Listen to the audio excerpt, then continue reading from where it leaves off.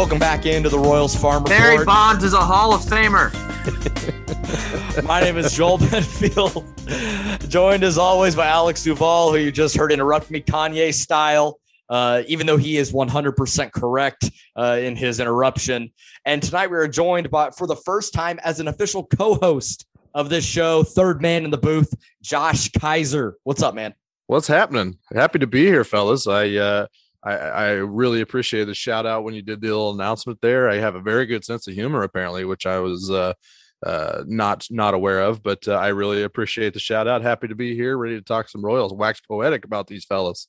There we go. So before we get started, I mean, we can't not talk about the game on Sunday. So as serious and not as much of an explicit tag as we cannot have on this, what's a task that you seriously could complete in 13 seconds?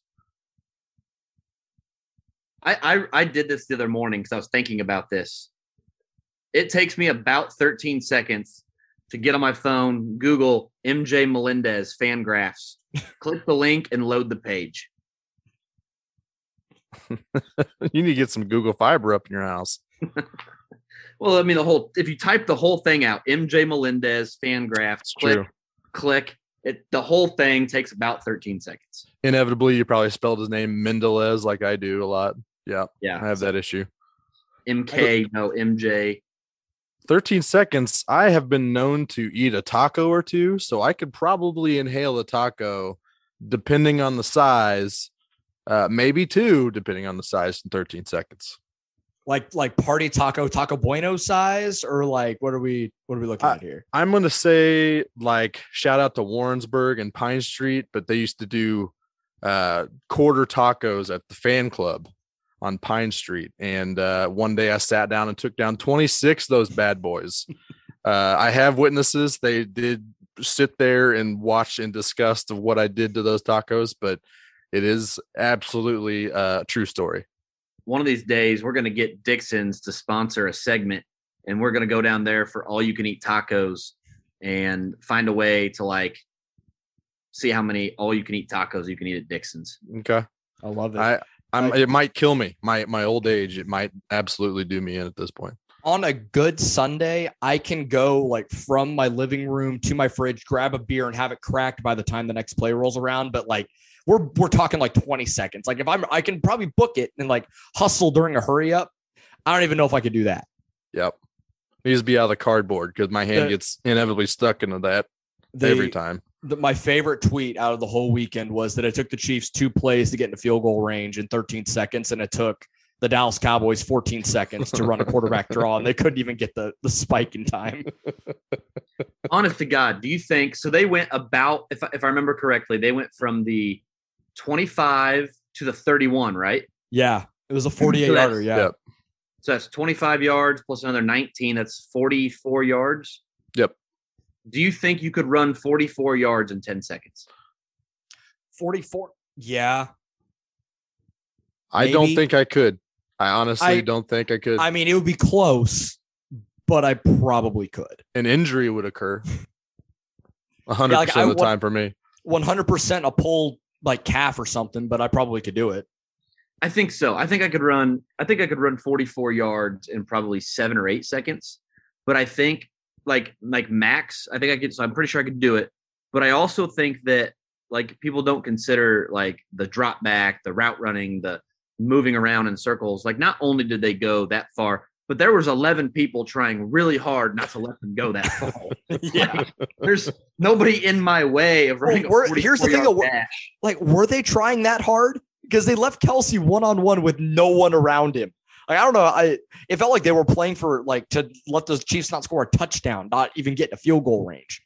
Well, and that was the brilliance. Dan Orlovsky did the breakdown this morning, and Kelsey's ability to keep inside leverage on that, was it a corner or safety? Yeah. And Mahomes is looking Milano off over this way. Meanwhile, Kelsey's keeping his inside leverage. It they parted the Red Sea over here. And by the way, in their defense, you got to go so far, so fast. You're probably worried about Tyreek Hill in a lot of capacity. So having Kelsey, I mean, I don't know. That was incredible. The entire thing, it reminds me a little bit of the 2015 AL playoff run where like the Royals said they were scouting Jose Bautista. When he goes to the line with a man on first, he comes up firing to second base, and they sent Kane all the way around. Like it's brilliant scouting, brilliant, not play calling, but brilliant execution on the field. Like it is just, that is what championship teams are made of. It is doing, and like as a high school coach, you try to preach to your kids, right? It's the little things. It's the little things. You cannot have a better example of doing all of the little things correctly, like having your timeouts in your back pocket to make that possible. And it's like, you want to prove to somebody that it's the little things that matter. Travis Kelce keeping his inside leverage, Patrick Mahomes keeping the linebacker off just enough to create the window is some of the most brilliant championship, do the little things right that I've ever seen. So we can get to our actual topic here in just a second, but to cap off that game with the touchdown to Kelce in overtime, did anybody else have feel like they had an out of body experience watching that play? Because I kind of blacked out when that happened. I was completely sober. I was at a watch party with KCSN at the Kingdom Bar and Grill. It's not open yet, so there couldn't have any alcohol in there. So I'm 100% sober. I felt like I blacked out for a second watching that because I could not believe everything that had led up from those 2 minutes on. The whole back and forth, everything about it. Chiefs get the ball, they score. I lost my mind. I was too busy cursing McCole Hardman for going out of bounds when he could have picked up 2 or 3 more yards. I could totally see that. For some reason, instead of watching what was happening in front of me, I was picturing about being 2 yards short on 4th and game and losing it right there. And then obviously Gabriel Davis would then score on the next play for a 99-yard touchdown because that's how that game was going. But that's kind of where my head was at. And then I didn't really come to until maybe, I would say probably a good 15 minutes after it was done. It was the Tyreek Hill play, both of them for me. Like when he was running to the end zone, I was like, yeah. And then it was like, wait a minute, go down. It was like too much time. Like too much time. With a minute left. Yeah. And you saw, if you watch the video, Josh Allen turns around when he scores. He turns around and he's showing his teammates. He says, we still got 3 timeouts, so we're good. Which then, with 13 seconds left, I'm not going to lie and pretend like I just knew they were going to tie the game. But it was after the Tyreek Hill play that I was like, oh my God, they're going to do it. And I think Tony Romo said it too. He's like, oh my God, they're going to have a chance. Yeah. Like all they need is a few more yards, and how far can Butker kick it? But it was the Tyreek Hill play where I realized, oh my God, they're going to do it. That's exactly that was my thought too. Like I was planning on, I was like, man, I who knows? Like it's hard to doubt 15. Like you cannot doubt what 15 can do. But even with that amount of time, like it felt insurmountable. Like there's no way. You could heave it up. It was like, okay, get to the 35 and you got a chance for, him to heave it and get to the goal line. But it didn't even matter. They got to the 40 on that first play where they ran that like a little mini Hail Mary play. Yeah. The one they ran against Dallas. I'm like, oh crap, they're actually going to do it. Couldn't be a better player on the face of this earth to run that type of play to. I mean, you got a dude that can run a 4.25, 4.3, 40, and you're giving him 10, 15 yards of cushion. He's going to take you for 25 easily. Well, yeah, so it was as much of the Chiefs' victory as it was a Buffalo Bills just completely pissing that game away too. Well, and it's remarkable. They had like the Kelce mic'd up for the game for NFL Films. I don't know if y'all saw the video, but before the play, as the kickoff happens, Kelce went up to Hill and said, "Hey, they're going to man you up, run like you're running an out route, and I'll get in front of you and we'll go." Mm-hmm. And that's exactly how they ran it. And that's how they were able to get 15 instead of him running a little in cut. God bless Kansas City. They're incredible. They're going to bop the Bengals on Sunday. I love Joe Burrow, but he doesn't know what he's walking into, especially with the comments he made earlier this year about crowd noise. Yeah, we'll see. I mean, those SEC stadiums are huge, so I'm curious to see. He'll probably play it off because he's Joe Cool, but whatever. Yeah, and that game was like, I haven't had that moment, that magic moment that we had. We had like 17 or 18 in 2019. You're like, man, this team is just built different. But that's the first time I thought this year. I was like, this is it. Like, this is the time. This is the moment where you're like, okay, well, this is going to be a magical year. And then I had to come to and be like, oh yeah, there's 2 more games left. They still got to win 2 more games. Yeah, that was crazy. The best football game I've ever seen. It was incredible. I saw a tweet saying, was this better than the 2014 wildcard game? And I had to sit there and think about it a little bit. I was at the 2014 wild card game, and I will never go to a sporting event that is more exciting than that. But as far as like a neutral party, I didn't really know the answer. I think this game had higher stakes and was like more important because the football game, purely because as awesome as it was to see the Royals in the playoffs, the run they went on to get there, it felt like house money. The fact they even made it to the playoffs and broke the 29-year drought. Fair. So at that point, it was like, okay, if they win, great. If they don't, okay, well, at least we know the window's open and there's an opportunity in 15 and beyond. With this, I mean, because I think it also has to do with the narratives that were going to come beyond it too, with like Allen is better than Patrick Mahomes and the Bills surpassed the Chiefs and all that. And they put all of that to bed on Sunday. And did they? The Chiefs, I'm still seeing a lot of that. Oh my God, I know that because it's not about being right. It's about being loud. Like it's about, and people are so bored with the greatness, and Patrick Mahomes has normalized greatness to such a degree that people are just bored with it. So people are still going to say that Josh Allen's better. They're going to, and it doesn't matter because I'm sorry, Patrick LaVon Mahomes is the best quarterback to walk the damn earth right now. Whether people want to believe it or not, he proved it on Sunday. So I think this game was more important than the wild card. The wild card was spectacular and led on this 2-year run that was just absolutely incredible. But I think for the way things are trending for the Chiefs, that game was more important. I thought it was kind of maybe the wild card's advantage because they didn't have the greatest player on earth. There was kind of like a team effort and you kind of underdog story. Everybody's partial to the underdog story. So I thought that little part and that little variable in it kind of put the 2014 wild card game over the top for me. But yeah, it's absolutely a question, I think. Yeah. It's cool. It's cool to be in an era, and we're getting ready to talk about the future of the Royals, but in an era where both teams are having more success than they've ever had in their histories. It's cool to be like, I'm 27 years old. Like I'm in my sports watching prime here in the middle of these two runs.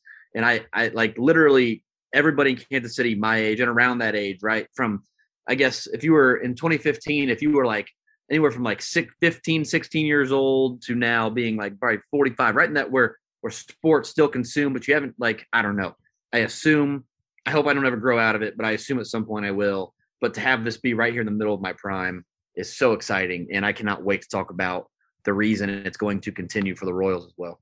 Yeah. Like so on this episode, we're going to take you through prospect rankings. We're all the way up. I believe article number 4 player came out earlier today.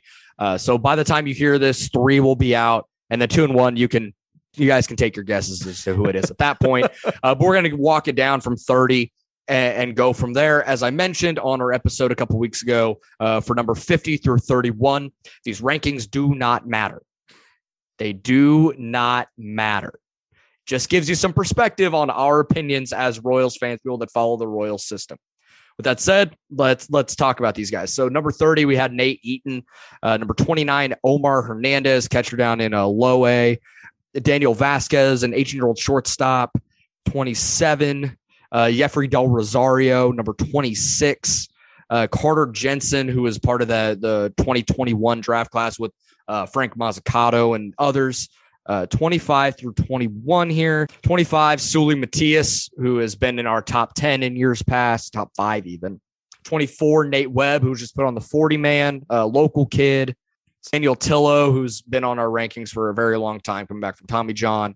Here you go. I got you right here. I got it. Number 22, Anthony Veneziano, lefty, blows Ched, friend of the show. And then number 21, Peyton Wilson out of Arkansas, who was also part of the 2021 draft class.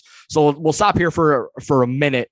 We'll go to Josh. We'll go to our new friend of the show here, new co-host. Who are some guys with this group here that you have your eye on? I think everybody and their mom's going to be looking to see what Sully Matias is going to do. I'm guessing he's going to be repeating Double-A.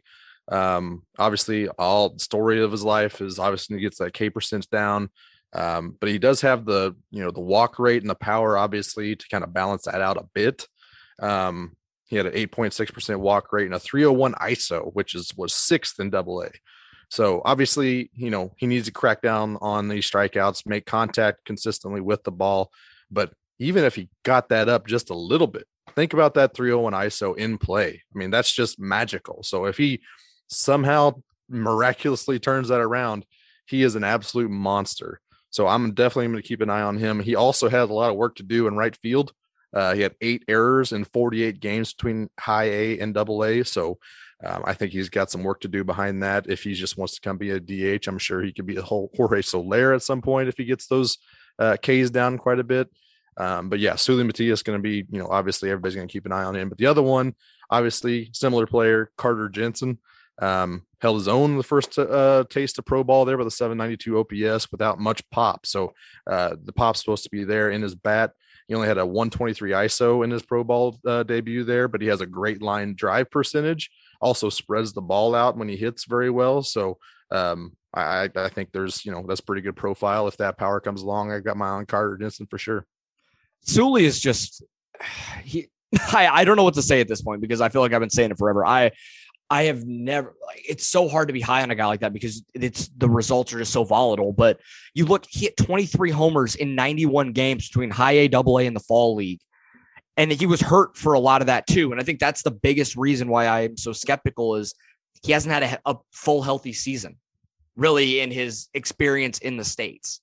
He was awesome in 2018 in Lexington, but he got hurt the last month and a half. He was well on his way to set the Sally record for home runs. And then he struggled. He was horrible in Quad Cities or not in Quad, Wilmington. And then he got hurt and that was it. And then he goes to Quad Cities and he played pretty well. We could see some flashes here and there. And then he got hurt and then he comes back and then he's fine. And then he tore the world up in high A, goes up to double A, helps them win the double A title. But the strikeouts are still there. There's still a lot of health concerns, but but you cannot ignore 80 grade power. So I don't know if he can be a Joey Gallo or a Jorge Soler, any of these 3 true outcome. I'm going to strike out a crap ton, but I'm going to hit the ball 500 feet when I make contact guys. And he's still only 22 or 23. Yep. So I hope he has a big year because he would be so fun to watch at the big league level because of the type of power he has and the way he's able to, what he can do is just ridiculous. But can he put it together? Can he lower the strikeouts? Can he walk enough to make the strikeouts work? And can he stay healthy? And those are some big, big, big question marks for Sully. If he were able to hit 230 and get on base at a 300 clip, where is he on your rankings? 10. 9. Yeah, he'd be top 15. He'd be Salvi. That's who he would be, is Salvador Perez. Yeah. Maybe without the defense, obviously. Correct. But batted ball profile, that's absolutely what Salvi does. Yeah. You're talking about a guy who's going to compete to lead the league in home runs. You're talking about a guy whose on base percentage will never reflect his power, and I think that's okay. Yeah. Because that's who he'd be offensively, and you can live with that in the middle of the lineup. It's not. I think people did maybe underestimate how low Salvi's on-base percentage was compared to like other elite level hitters. Yeah. And it's not a problem. It's just like, you can't put him, in a conversation with like the best of the best with that on-base percentage, even with the power. So it's a little, it would prevent him from being like I know Major League Baseball doesn't have an all-pro team, but you could still make a couple all-star games, mashing home runs left and right, compete in the home run derby every year. And that's the thing with weighing prospects is like one of the guys I wanted to talk about was Omar Hernandez. And the reason that Omar Hernandez and Sully Matias are ranked relatively close by is when you're ranking prospects, you got to weigh 2 things. Number one, their likelihood to reach the big leagues, because it doesn't matter how much power you have, Sully Matias. If you can't get to the big leagues, you can't make an impact. Mm-hmm. And number 2, the potential to make an impact in the big leagues when you get there. Omar Hernandez's likelihood to reach the big leagues is like just as high as probably 43, 42 other guys on our list. He is going, Sebastian Rivero is the example. Omar Hernandez is going to play in the big leagues. He might be better defensively than Sebastian Rivero was in low A. He is incredible. And I watched him handle the pitching staff, work behind home plate. I have never been more impressed with a teenage backstop than I was with Sebastian Rivero. With Omar Hernandez, specifically on defense. And the Royals have shown us their willingness to move guys like that to the system hence Sebastian Rivero already having made his big league debut. Then you have Sully Matias, who there's only 2 or 3 players in this system with the ability to make a bigger impact in the big leagues if it works out. Like we've seen it with the power. It's not a fluke. If Sully Matias is healthy and he plays every game, he is going to hit 30 home runs, whatever league he's in. He is going to hit 30 home runs because he will run into enough baseballs and he hits them so far that he's going to hit 30 fly balls that clear the fence because of brute human strength. So if he can get to the big leagues in any capacity, he is going to make an impact. And that's kind of the weight of 2 guys like that, right? One has an extremely high likelihood to reach the big leagues and an extremely low likelihood of making any sort of a significant impact. One has an extremely high likelihood of making an impact if he can make it, and an extremely low chance, well, not extremely, but a really low chance of making it at all right now. So how do you weigh those guys? Obviously, we have Sully a little bit ahead of Omar right now because Sully, for all the strikeouts, what was his weighted runs created plus at AA last year? I know it was 115 total on the year. I don't know what it specifically was at AA. Let me look it up. But he, despite the strikeouts, he wasn't terrible at AA because he hits for so much power. And that's the thing. His first home run that he hit in AA, you posted the clip when you posted the article. He is diving out on a slider off the plate away, and he just duck hooks it, but not like in a Jose Altuve way where it like barely lands in the first 2 rows of the Crawford boxes. He hit it over the benches in Tulsa, like almost to the scoreboard. I watched a lot of games in Tulsa as a scout and living in Oklahoma.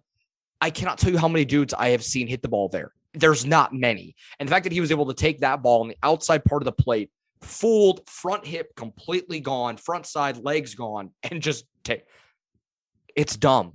And if he can any sort of consistency and any sort of just healthy stretch of play, he's going to crush. Had a 100 weighted runs created plus in AA. He had a 193 average with a 280 on base. Like in high A, it was 213 and 302, and his weighted runs created was 115. If he could come up and do 220 with a 300, I mean, that's still better weighted runs created plus than most of that lineup that the Royals trotted out there last year. Right. It's like you were saying, a 190 batting average, 193, a 37.6% K rate, and he was a league average hitter because he hit 7 home runs in 23 games. Like, I mean, I don't think people understand. Like, we're not talking about even MJ Melendez or Nick Pratto power. We're talking about prodigious Joey Gallo type of power where, like, even if he could be Miguel Sano, like just that was the guy I was going to bring up. Be a jag in a lineup that you are carried by your ability to hit the ball over the fence. And again, I don't want Royals fans to think we're not even talking about Bobby Wood Jr. Sully Matias has more power than all of them. He has more power than almost everybody playing Major League Baseball. And that power alone will carry him. Like if he's the 8th hitter in your lineup, that would be stupid, especially if he can hit like you said, Josh, if he even hits 200 with a 290 on base at the big league level. Let me look at some guys. Like I want to come up with a comp because I want to give like a big league. I'm not sure there is one, man. There's not really. I want to give like if there's a good comp at the big league level. Okay, here you go. Adolis Garcia in Texas last year. Yeah. Adolis Garcia hit 243 with a 286 on base and was still a league average hitter because he hit 31 home runs. I don't think it's insane to suggest that Sully Matias could do that. Adolis Garcia last year, for reference, also struck out in over 30% of his plate appearances. Now, Sully is striking out in almost 40% at AA. So there is admittedly some work to do. That's why Sully's not in the top 10 despite the power, because the strikeouts are bad. But if he can figure out an approach to where I'm not going to swing, I am going to totally Max Muncy my way through the big leagues and only swing when I feel like it, there's a chance he could hit 8th and be a league average hitter with 30 home runs. So before we move on here, I do want to hit on Anthony Veneziano. I mean, dude, 32% strikeout rate in high A. I mean, he's a little old for the level. He's 24, but lefty, lanky, funky levers. I mean, and then he can run his fastball up into the triple digits. He hit 100 for the first time in a game this year with a wipeout slider. I agree with Alex in his assessment on the article that I think long-term Veneziano is a reliever, but that's a 6'5" lefty reliever that hits triple digits with a wipeout slider. That's punching out the world and not really straight. And even though his command and control are not fantastic, he wasn't walking a ton for what he probably should, for what you would think about a guy with not elite command with that type of stuff. So he's another guy. He's going to get, I bet he's still going to start in Double-A. But that's going to make for a nasty. I mean, he's going to be in the middle of the nasty rotation in Double-A still. And I would not shock me if he's still striking out the world there and gets like a John Heasley type opportunity at the big leagues where it's a spot start or something like that, at the end of the year, middle of the year.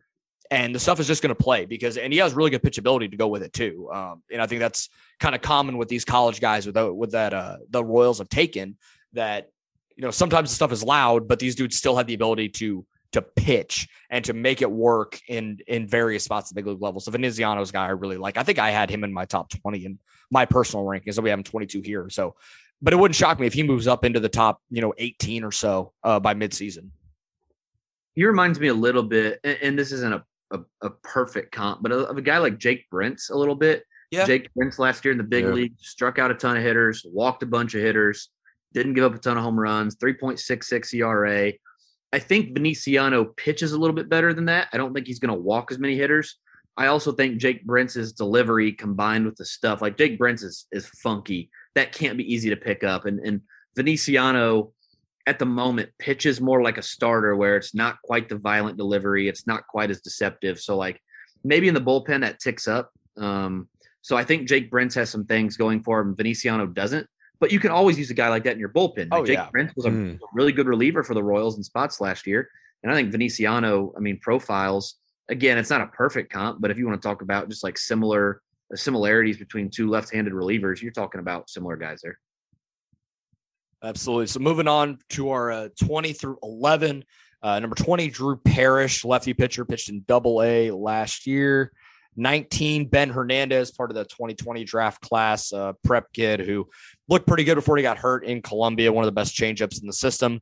18, Dylan Coleman, got a little cup of coffee with the Royals at the end of the year, part of future of a really nice bullpen for the Royals. And then speaking of the bullpen, number 17, Will Klein struck out the world in high A Quad Cities, guy we think is really going to move fast. Number 16, Michael Massey, stalwart for that for that Quad Cities team last year. One of the better hitters in the system. Your boy's number 15. Yep. 15, my guy, John Heasley. You guys should know by now. Number 14, Michael Garcia, shortstops went between low A and high A last year. Number 13, Daryl Collins. Talked about him a lot with Drew Saylor last week. Go listen to that interview if you haven't already. I know Alex is going to gush about him here in a second. Number 12, Eric Pena, dude that we're all excited about. 19-year-old, got his first taste of a pro ball in the States. And then number 11, Royals, number 7th overall pick in last year's draft, Frank Mazzucato. I'm curious some thoughts on him as well. But Alex, we'll go to you. I know who you want to talk about, so just you have the floor, sir.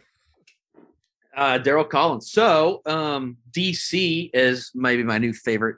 Well, I don't know how many nicknames. Italian Breakfast, probably number 1. But Daryl Collins is like the epitome of scouting meets analytics. Like it's how far do you think the bat can carry him? He's probably a left field only type of outfielder, but I know we've talked about him before.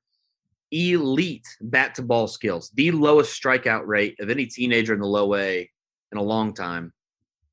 Almost walked as much as he struck out. Again, as a teenager playing full season baseball. Almost, and by the way, in September until he started to like wear down in his first full season go at pro ball, had more walks than strikeouts. So that was not until the very end of the season that he didn't. And he had batted balls that were hit as hard as like Melendez and Prado toward the end of the season. So you look at that, it is the perfect like combination of things to just watch happen, because I don't mean to over exaggerate. And this is good. I don't even want to go there. I'm going to get ripped for that. But let's just say he puts on 20 pounds of muscle. He hits fly ball. Let's just rattle off all the things we want hitters to do in the minor leagues. We want them to hit the ball in the air, and we want them to have pull side power. He does both of those things at great levels. We want them to hit the ball really hard. He doesn't hit the ball hard very often, but when he really gets a hold of it, he hits it harder than just about anybody in the system. We want them to walk and not strike out. He does both of those things. We want them to swing and not miss. He does that. There's really nothing that he doesn't do right now except hit for a lot of present power often. So part of this is like you have a teenage kid who's probably not done developing. His body is physically not done developing. It's going to take time for him to get into his body, get into his legs, and hit for consistent power.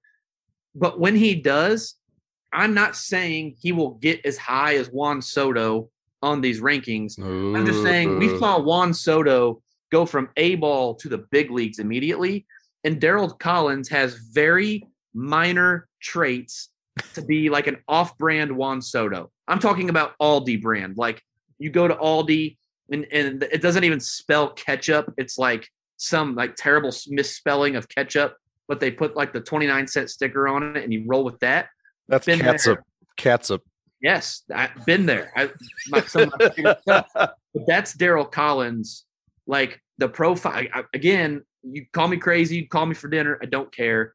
I think Darryl Collins is a unanimous top 100 prospect by the end of 2022. I like that line drive. That line drive rate is 22.3 and no errors in 75 games last year. Almost 2 years younger relatively than everybody else in the A ball. His batted ball profile is just insane. I mean, he has some of the best exit velos in the system. If he can find a way to get any sort of loft on the ball.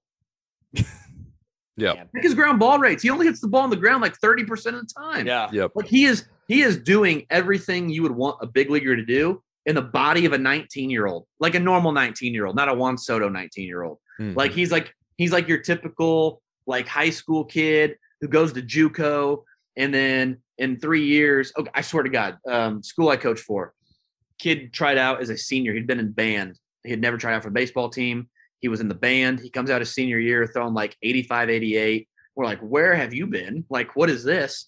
He goes off to a JUCO. He goes off to another smaller school. He gets to a D1 school, and now he's probably going to be the closer at Missouri State. Like some of these kids, like not everybody, and this, I know this sounds funny to people that maybe not been in baseball all the time, is not everybody hits puberty at the same time. Some kids just take a little longer to get there.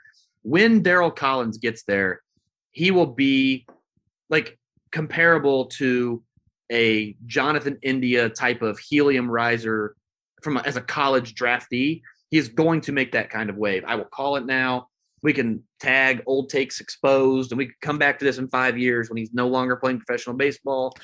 I'm telling you, he's going to be good. He's going to be a top 5 prospect in the system. He's going to be a unanimous top 100 prospect on Fangraphs, MLB Pipeline, Baseball America, Baseball Prospectus, wherever you get your pop prospect list. Darryl Collins will be on it by the end of the year. Get that stock, baby. Next. So I want to talk about Frank Mazzucato. I have really talked myself into him over the last couple of weeks. I think I had him a little lower than I probably should have. I had him around 15 to 18, somewhere in that range. I don't remember for sure, but there's so much projection there with him that I don't think he's going to be top of the rotation. I think Ben Cadorna is a much better prospect than him in that, like just from a ceiling perspective. But I think Mazzucato has a higher floor. You're a lefty with really good pitch ability. You're already throwing in the mid 90s with some projection there as a bigger kid for kind of that in that lefty mold with that high spin rate curveball as a lefty, as an 18-year-old. Like that's just not something you can teach. And to find a lefty with that kind of stuff and like his delivery, I mean, it's gorgeous. Like he has really nice mechanics. I'm really curious what he does in his first go around in pro ball this year. If he flashes any sort of stuff, I can understand why the Royals would take a chance on a kid like that. I hope that they're right. And I hope that their pitching development has changed the way we think it possibly has, if they're going to go and take some chances on these high school kids early. I'm really interested in what Frank Mazzucato is going to do this year. Per Alec Lewis's awesome write-up on the pitching prospects there in the Athletic the other day, Apparently his changeup's coming along pretty well as well. So got a pretty good third pitch to go with that big time hook. I mean, if you guys can't tell, I like lefty pitchers. I talked about Veneziano and Mazzucato. I like Italian lefties. It's incredible how many lefties are coming out of the system, by the way. These rankings are just kind of putting in perspective how many upside, high floor left-handed pitchers that this system really has, which is feels in and of itself pretty special. Yeah, Mazzucato, if he would have gotten drafted by Cleveland, he'd be like, I would have him higher than probably 4 or 5 other guys that we have in front of him right now. Part of it is, and I understand why Royals fans are a little jaded. We watched absolutely Ash Russell and Nolan Watson and all those guys from that 2011 class fizzle out. I get it. I promise you, I get it. I've also seen tangible evidence of this changing, and we've seen it with Ben Hernandez. We've seen it with the college pitchers. We've seen it with Asa Lacy, and I know I said this on the last podcast, but bear with me. The Royals, I mean, just put this in perspective. This would have never happened 10 years ago. Never. Oh, yeah. I can tell you for a fact this would have never happened. The Royals gave Asa Lacy $7 million and then said, go do whatever you want. We'll see you guys in a couple months. That is change, because it's not just that they're not doing anything, but the Royals were hurting their pitchers. And I don't mean like physically, like injuring them, but the Royals were hurting their development. Foster Griffin got drafted throwing 92-93. Well, hitting 92-93, pitching 90-91. It was throwing 88 when I saw him in Double-A. He regressed. Foster Griffin, Ben Hernandez was drafted throwing low 90s, hit 98 last year. Like, the Royals fundamentally, by not coaching their pitchers, were doing them a service by letting them work out in College Station, by letting them go to these trainers, by letting them go to Driveline to seek independent analysis on their deliveries and stuff. Are doing them a service. This is progress. There's a reason that PRP Baseball and Driveline and P3 and St. Louis are so acclaimed and get paid so much money to do what they do. They are really, really, really good at it. And that's why all these pitchers keep going back. They leave. They go see Cressy. What's where Frank Mazzucato was working with Cressy out in New York. Is because they're really good at it. They're down to it. They have it down to a science. They know what they're doing.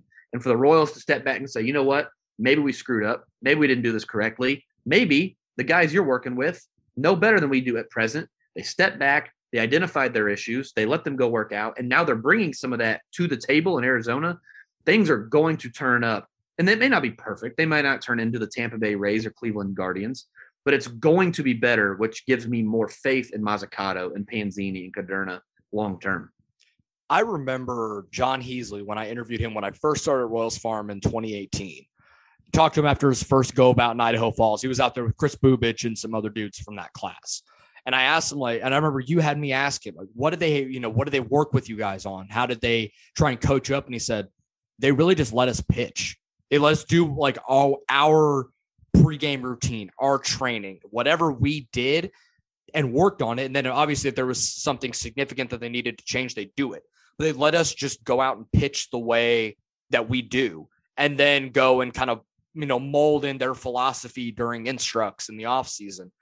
That was really when I think the change started. I remember you were like, oh, that's different, which now we've obviously seen the way that Heasley and Bubich and some of these other guys from that 18 class that are now up in the big leagues quickly from kind of just pitching the way that they pitch and then having the Royals kind of mold in their philosophy and with it, rather than we are going to draft you and then we are going to put you into our cookie cutter mold of what we want all of our pitchers to look like, which is the reason why the pitching development was so bad for such a long time.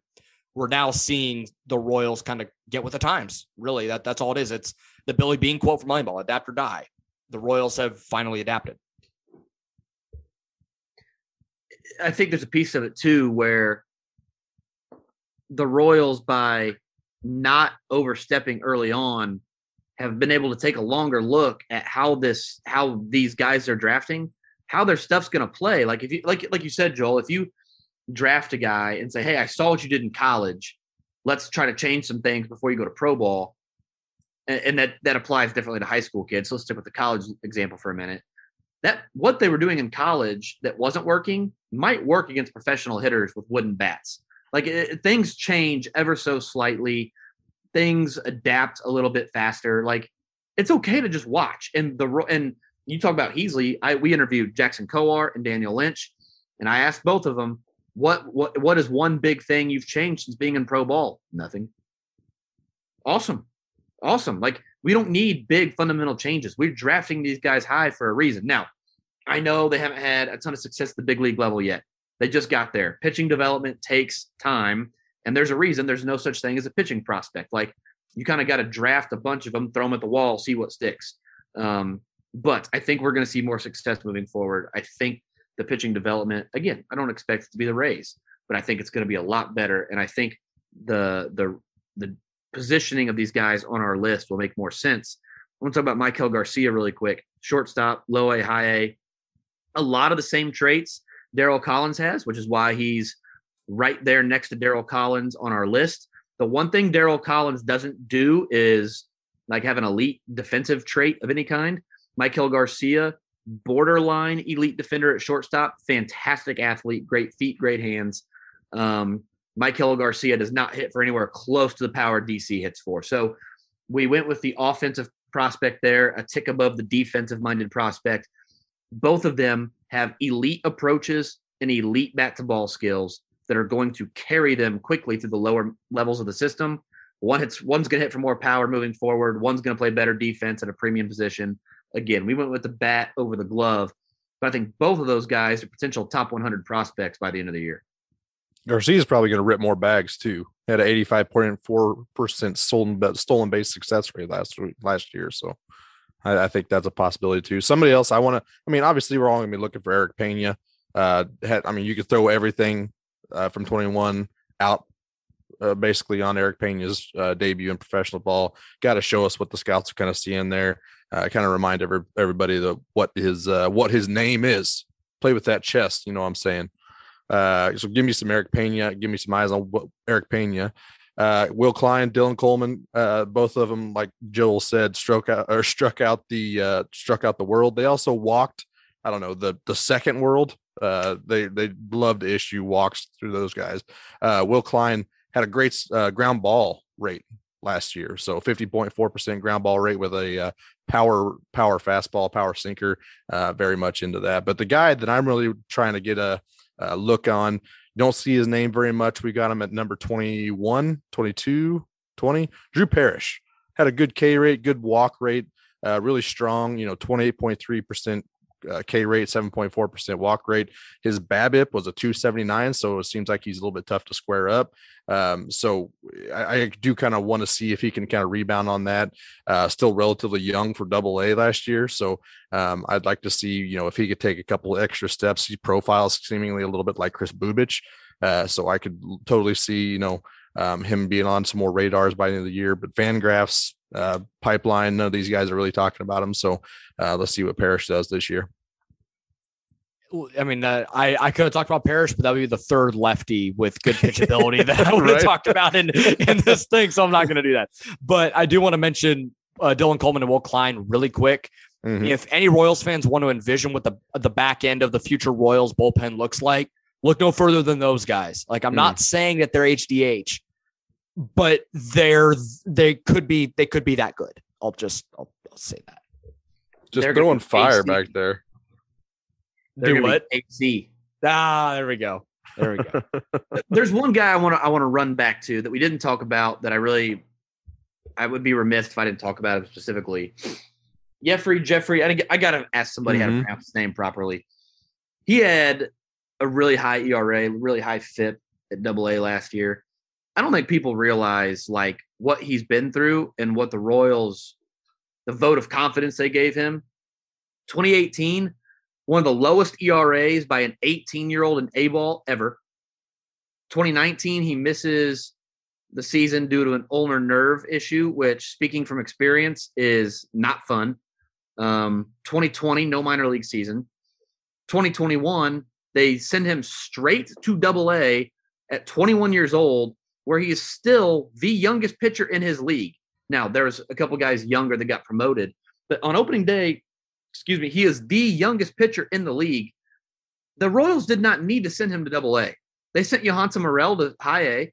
They could have sent Jeffrey, whatever his name is, Del Rosario, down to high A with Morel and just let him work back. Hey, man, You missed 2019. There was no season in 2020. Go to high A. You're Rule 5 eligible at the end of the year, so we don't really want anybody to see against Double A hitters.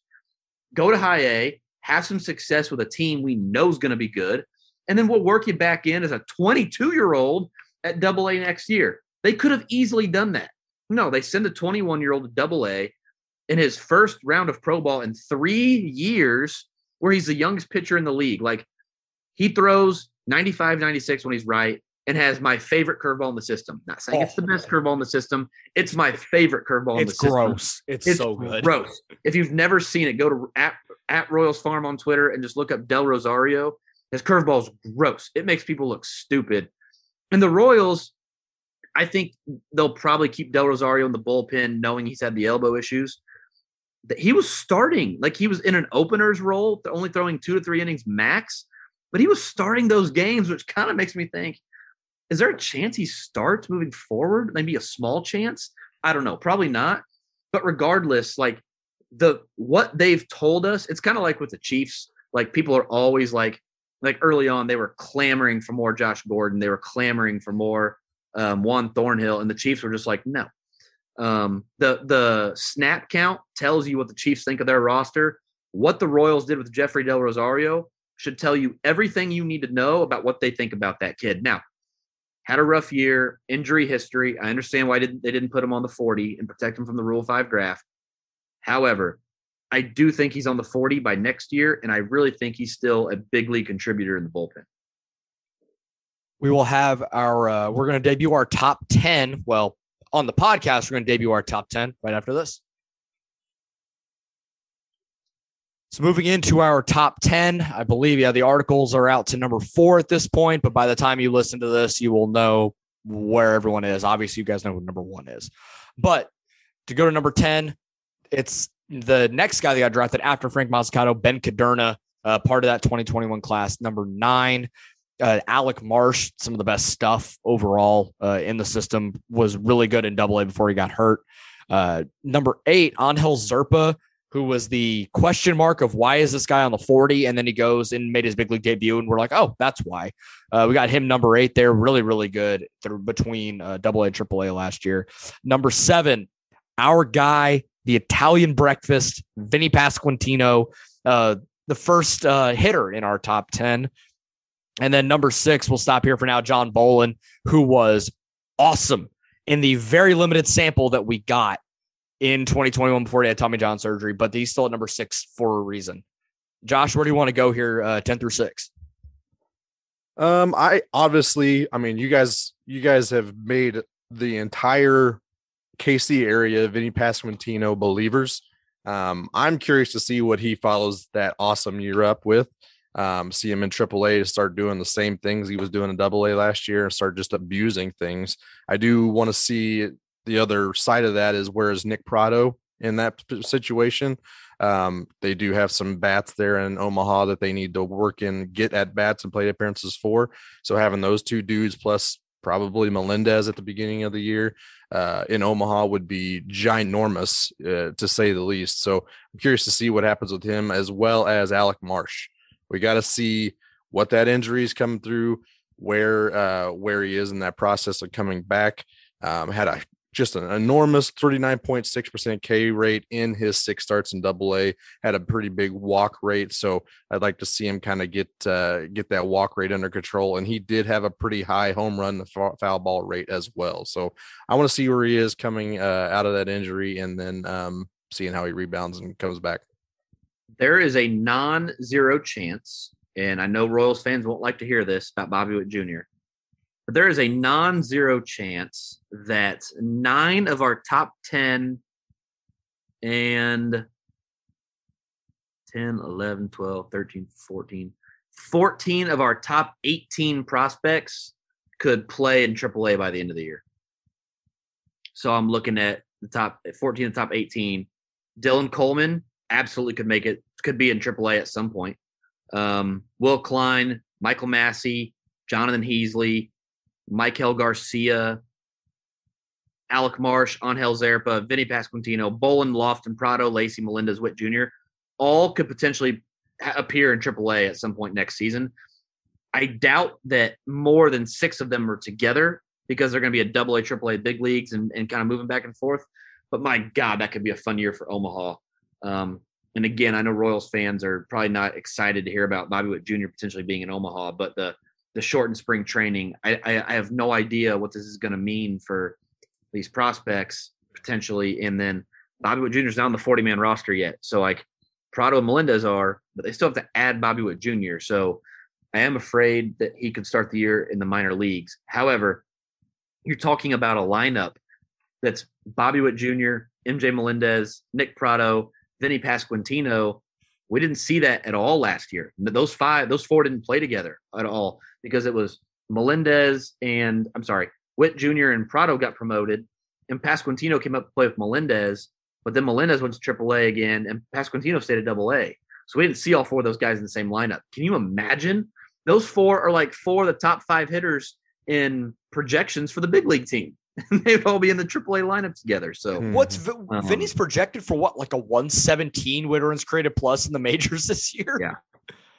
So that would be ridiculous. And by the way, you're talking about a rotation that could feature Alec Marsh, John Heasley, Jackson Kowar, Angel Zerpa, like borderline a 4A team. That's a minor league abuse is what that is. That'd be a lot of fun. Ben Caderna. Oh man. Let's go there. He and I have both added 20 to 30 pounds of good weight in the last however many. His may be better than yours, but yeah. That's so hard to do, man. That's so hard. 20 to 30 pounds of good weight. I don't care how young you are or what's going on. Unless you're hitting a growth spurt like Scottie Pippen did back in the day. I mean, that's hard to do. Well, and that's kind of the point I made about Darryl Collins is like some of these guys, they get into pro ball, they get the regiment, and it's like, hey, there's been a lot of untapped potential to your physical body that could be made here. And then, by the way, when we wrote up Caderna, it was like, yeah, he's 92, 95, touching 96, 97, but wouldn't be surprised if he's flirting with triple digits as soon as next year. And before we can even get to next year, he's hitting 99 on a regular basis. Like, dude, it's January. Oh, and pulling down 102. 103. Oh, 103. Yeah. Like, what? Like, I thought this would be like a 1.5 2-year progression. He hit it in a few months in the offseason. It's like, what are we doing? Yeah. And that's kind of why we ranked Caderna ahead of Mazzucato from the jump. He's always had the higher ceiling. His body, like his physical frame, has just always given him the room to throw harder. And it's like, man, this dude's going to be – he's going to be throwing 98 in the big leagues. Like, he's going to be throwing 98, 99 with regularity. Like, I don't want to compare him at all to Yordano Ventura because they are not the same type of pitcher. I don't mean that at all. But like where Ventura took the league by storm, throwing 98, 99, 101 with regularity, like it wouldn't surprise me if Ben Caderna could do that at some point in the big leagues. Like he is going to have the athleticism and the frame where his body will allow him to do that. And if the Royals help him access it, which in that article Alec Lewis wrote at The Athletic, they took Panzini, Caderna, and Mazzucato to the University of Nebraska to have them run like the biomechanical analysis of their deliveries. Dude, this kid, the sky's the limit. Now, could he be the next Nolan Watson? Sure, I don't know. I mean, he's like, there's no such thing as a pitching prospect, especially with a prep righty. There's no guarantees. But the ceiling, like, if you go back and look at some of these guys, Noah Syndergaard wasn't drafted in the top 15 even of his draft. A lot of these pitchers, like, they develop late, and it's, that's why it's a crapshoot. That's why there's no such thing as a pitching prospect. So don't think, oh, Caderna is a second-round pick. He could be the best pitcher in that draft class. Like the entire draft class, Caderna has a chance, not a good chance, but a chance to be the best pitcher in that draft class, including his teammate Mazzucato. So having Caderna there, like it was a hedge to keep him at 10 because I really wanted to have him like 6 or 7. So let's go into our top 5 here. So number 5, we got Nick Lofton, utility guy, ridiculously good for a really solid stretch of the season in high A. Number 4, I can't believe he's back at number 4. But what Nick Prado did last year was insane and deserving of that. Number 3, Asa Lacy, flashed ridiculous stuff in high A before he got hurt. Number 2, I can't believe he's back at number 2. He was number 1 a couple of years ago. MJ Melendez, one of the best minor league seasons we've seen in a very long time. The home run leader in the minors last year. Then you guys obviously know number 1, Bobby Witt Jr., the future of Kansas City baseball. Going to be in the big leagues this year. Will not be number 1 on our list at midseason if I had to take a guess. So enjoy seeing him number 1 on this list for a little while longer. Josh, you had some thoughts? I do have a little bit of thought. I read the article this morning and I was like, man, did they really put Prado behind Asa Lacy? I mean, given Prado's great year last year, and then Lacy comes in with the pedigree. Prado kind of lost some of his shine with the tough seasons a couple of years ago. Lacy, pedigree is there, but then I started looking into it, and Lacy had the 33.3% K rate in the 11 starts that he had, with the 17.3% walk rate. That was in high A.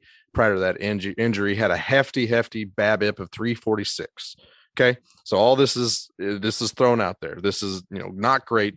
But then I started looking into a little bit more and looking at his pretty solid Arizona Fall League numbers as well.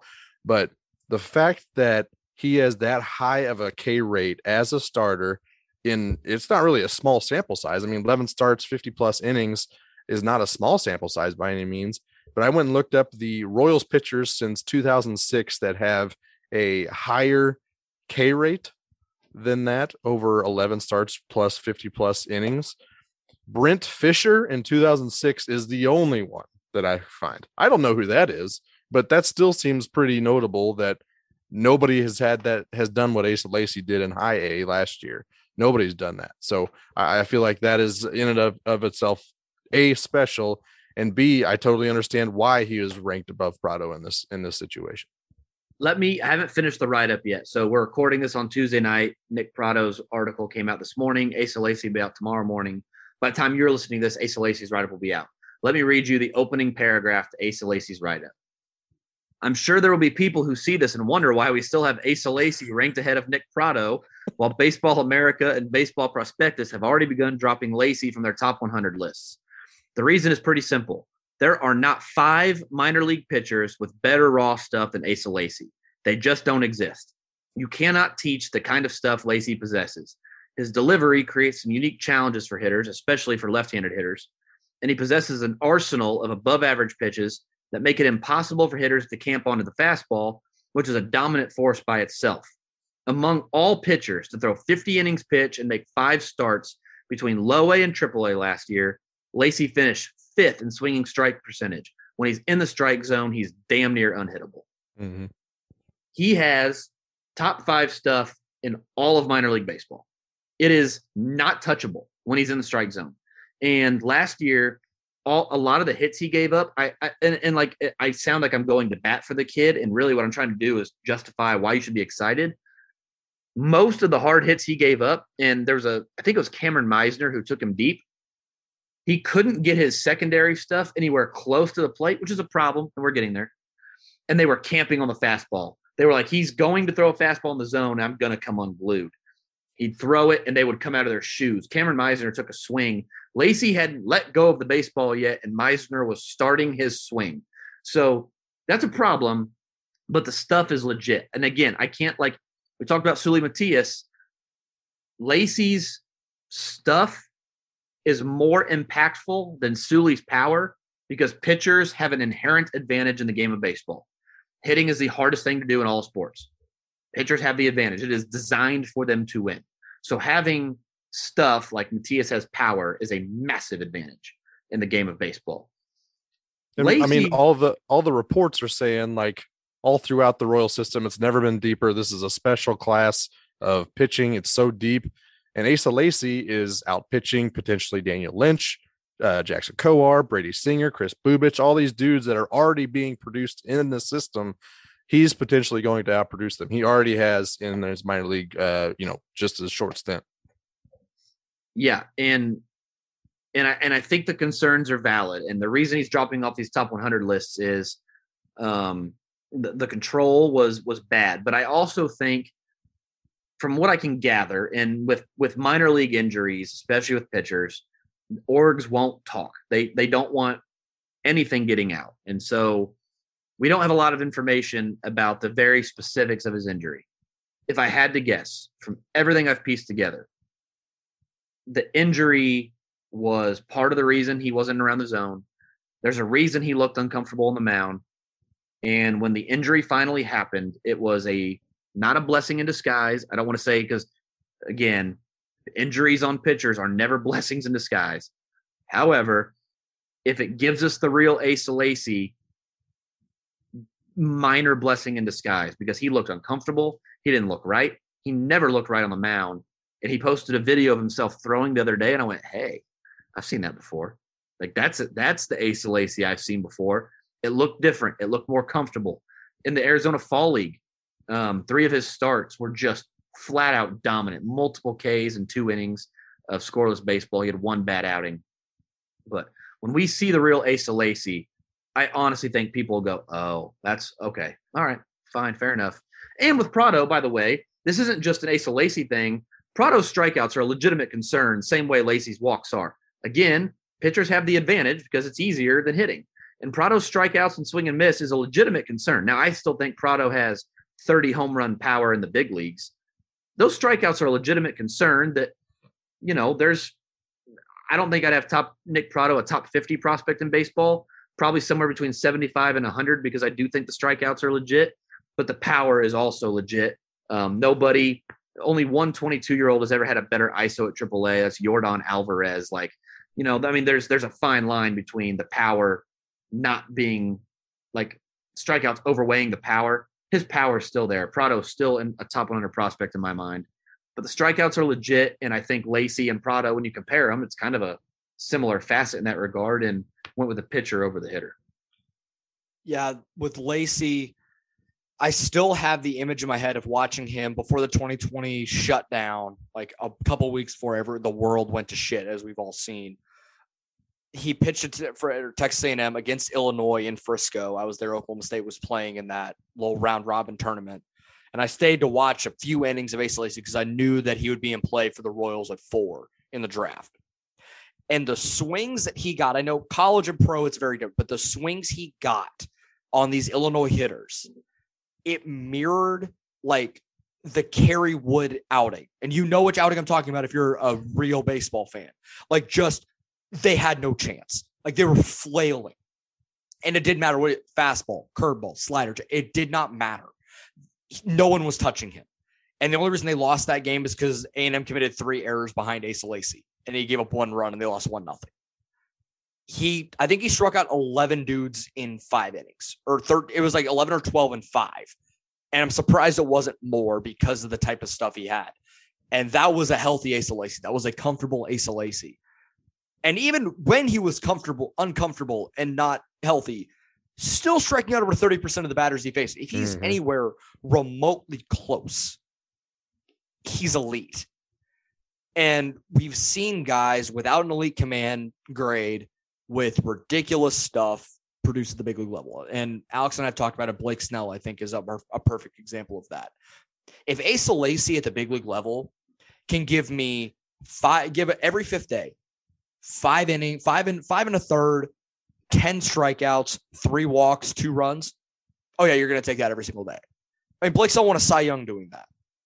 I'm not saying that Asa Lacy can win a Cy Young doing that with the way that pitchers are today, but that's top of the rotation type stuff for a rotation that's going to feature a lot of other good pitchers in it, and you're not leaning on him to be the guy. You need him to be like your 3rd guy. That might be the best 3rd guy in baseball. Yeah, no, I agree. The ceiling is through the roof. And if he is healthy and around the zone this year, you're talking minor league pitcher of the year. I'll call my shot there. If he stays healthy for a full season, I don't think he'll get enough. I think he'll be in the big leagues too fast. Like, the stuff is that good. All he has to do is show that he's healthy, show that he can be around the zone, and they'll put him in the big leagues because he's that good. Like, now the competitive window, maybe they won't actually do that. You get the point. If this was a competitive year, they would Brandon Finnegan him. Just bring him up. Just throw him in the bullpen because his stuff is that good where you can take him on any given day that he's in the strike zone with all of his pitches, because it's not just fastball slider. His changeup's a legitimate 40 grade pitch. His curveball is a legitimate 40, 45 grade pitch. Like, he's got two dominant pitches and then a curveball and a changeup that are above average. Like, everything he does is powerful. And if he needed to pitch in the big leagues, he could do it if he's in the strike zone, because his stuff will play.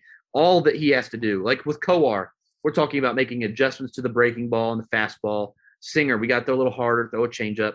Lacy's got all that. All he has to do is be around the strike zone, and he's there. So we can stop talking about Lacy and talk about somebody else if you guys want. I do want to talk about MJ Melendez and the insane turnaround that kid had. But yeah, Lacy, there's a good reason he's there. If you want to go to Melendez, go for it. I was wanting to head in that direction as well. Yeah, let's go to Melendez real quick, because you talk about a guy with legitimate 65, borderline 70 grade raw power, and got to it in bunches in the minor leagues last year. Like you said, Joel, led minor league baseball in home runs. The turnaround, like, Prado was bad in Wilmington 2019. Somehow Melendez was worse. Struck out like 40%. Like, and I don't think you guys, like, not you guys, but people listening, like, people don't come back from 40% strikeout seasons. They don't. They go away. They're not prospects anymore.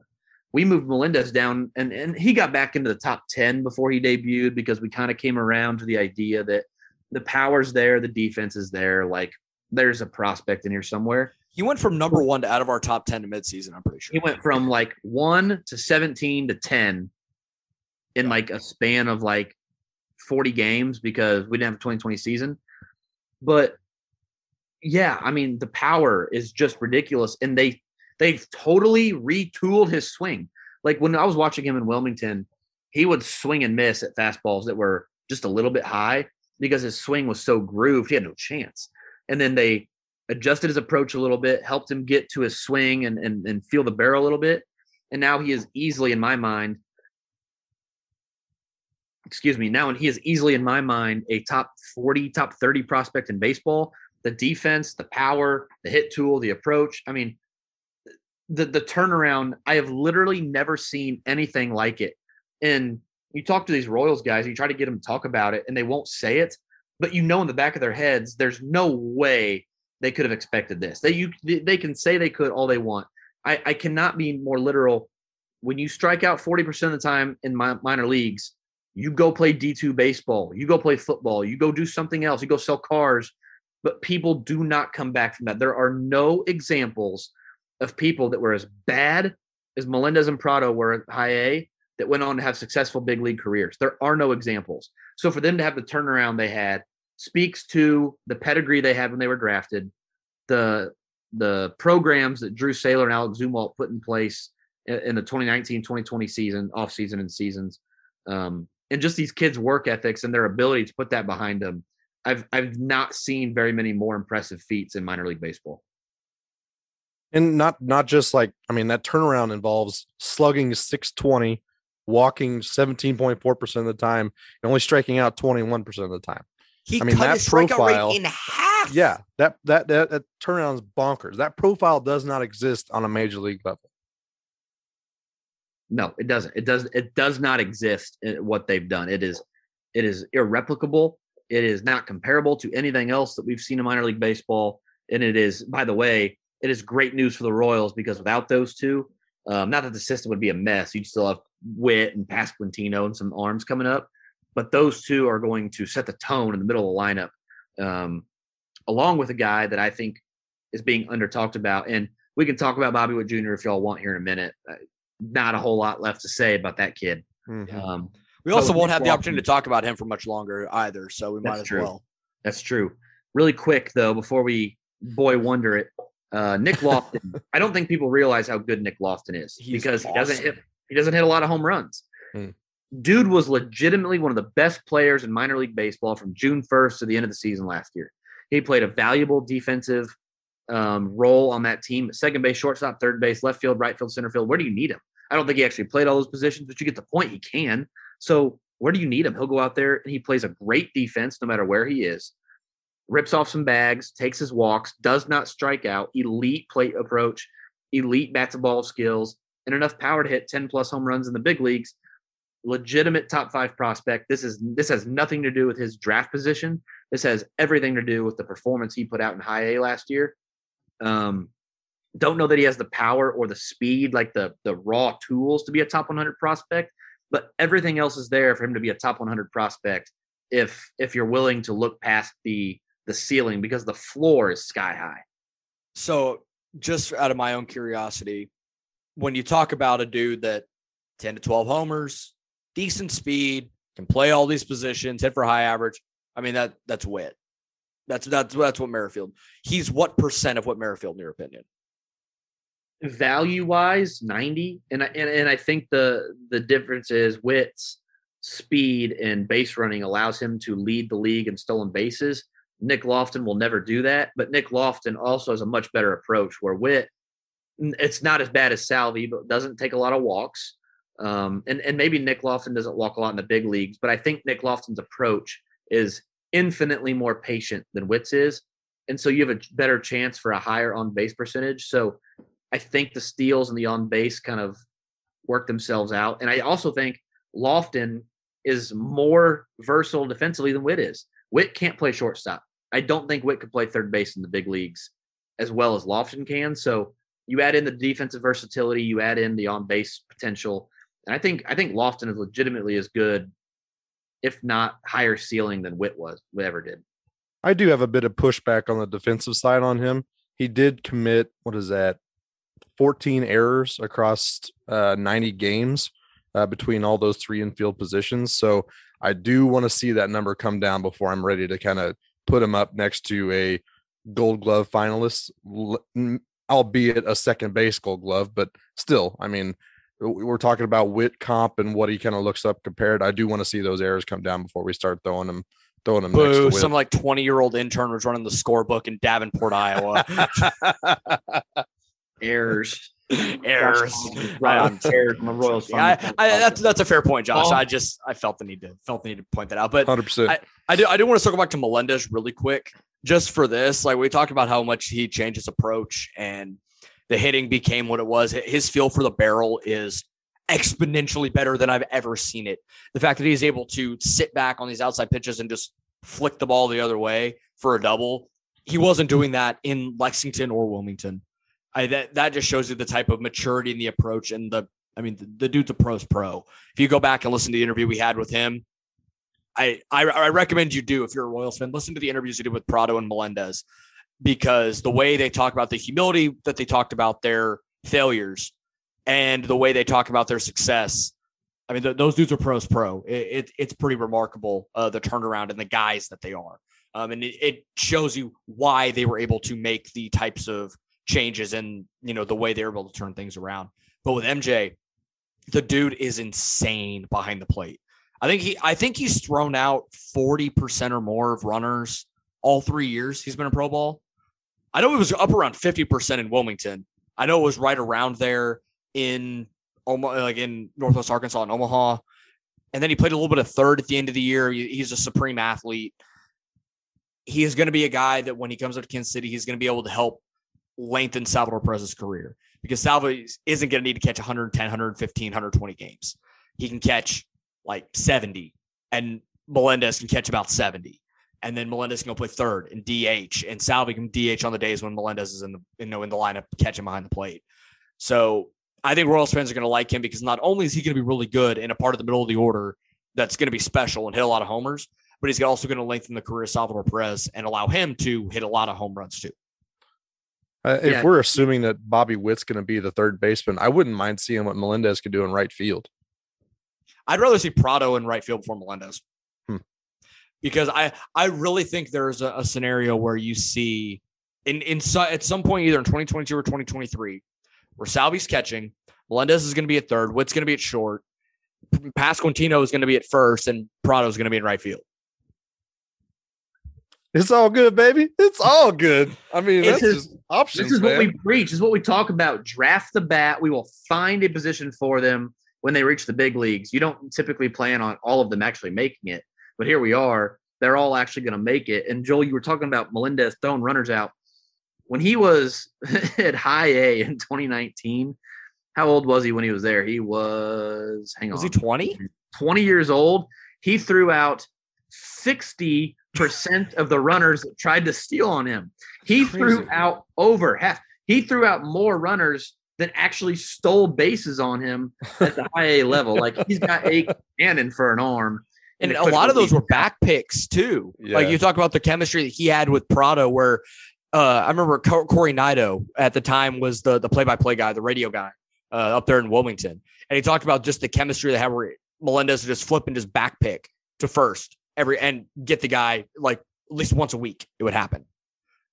Yeah, it is. And by the way, I've gone back before and rewound the tape and watched it. Minor league broadcasts aren't very good, but at no point in time have I ever seen anything that was apparent, like Prado calling for the ball from Melendez.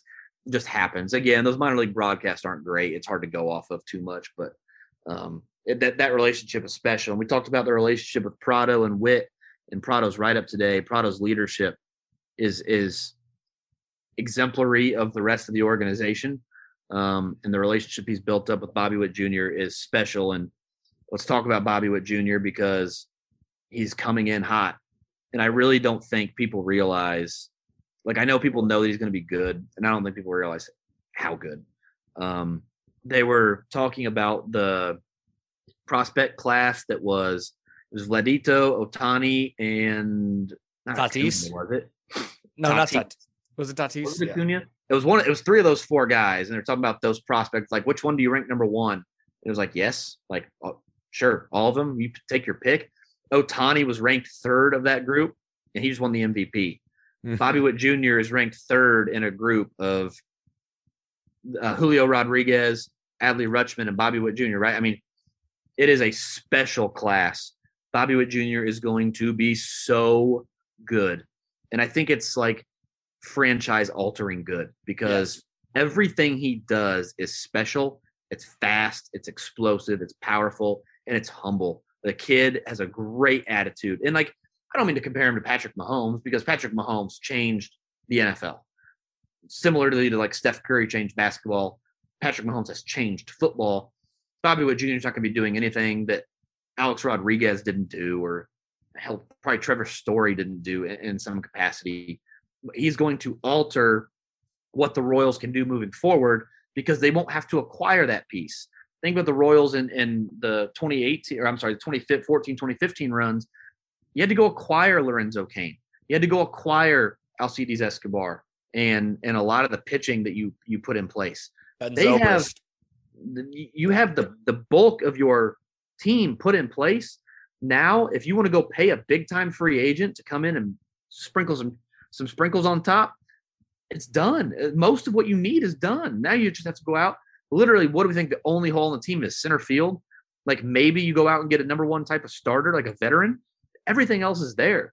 He is going to alter what the Royals can do in terms of what the front office can do to build the roster.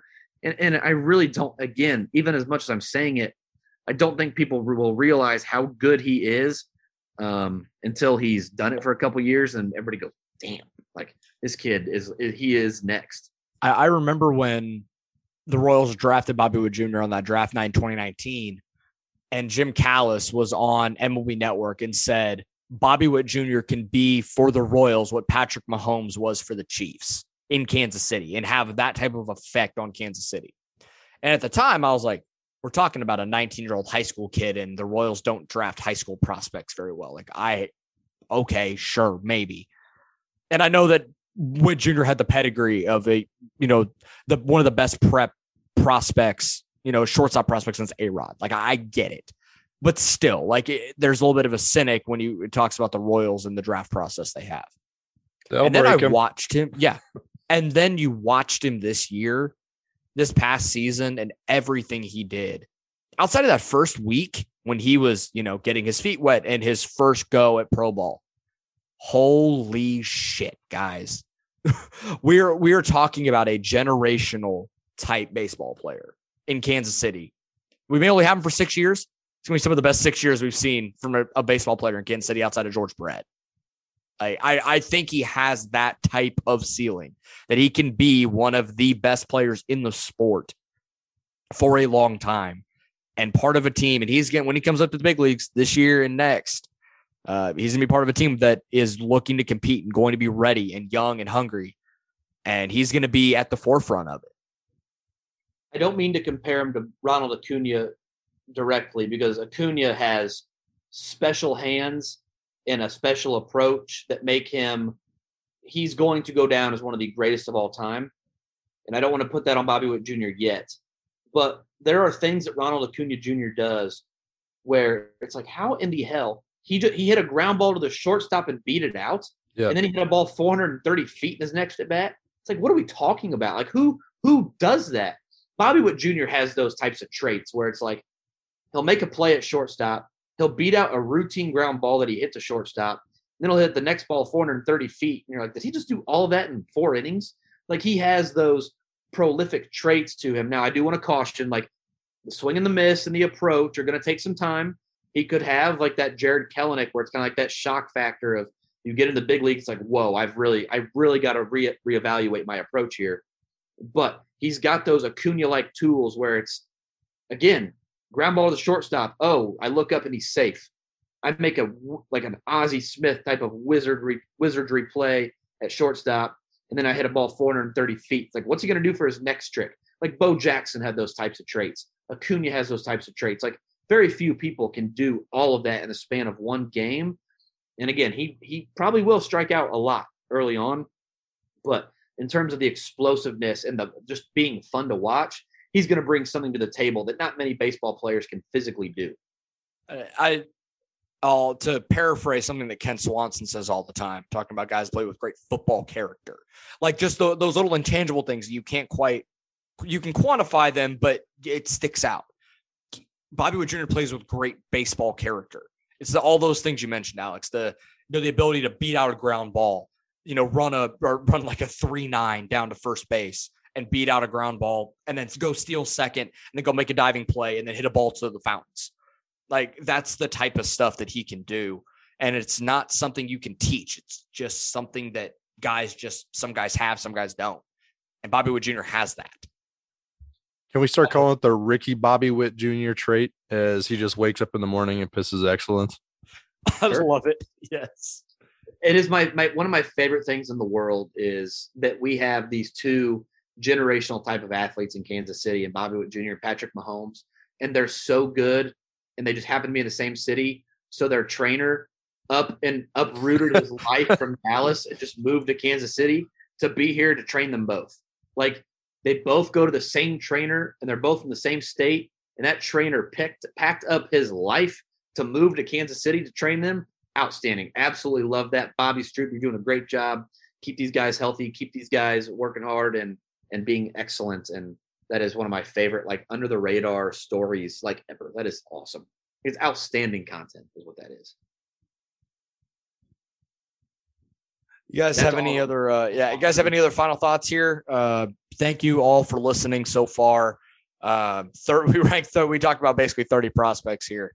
But super exciting. I cannot wait. It seems like we're not all the way there yet, but I think there's a little bit of light at the end of the tunnel. There was some progress made between the PA and MLB today. As little as it might be, they're at least at the table for more than 7 minutes. So that's something. I'm getting real excited, guys. I think my favorite part about this is there is an actual deep pool of major league contributors seemingly in these rankings, and they're kind of scattered all throughout. It's not top heavy. It's not bottom heavy. We're not waiting around. It's sustainability.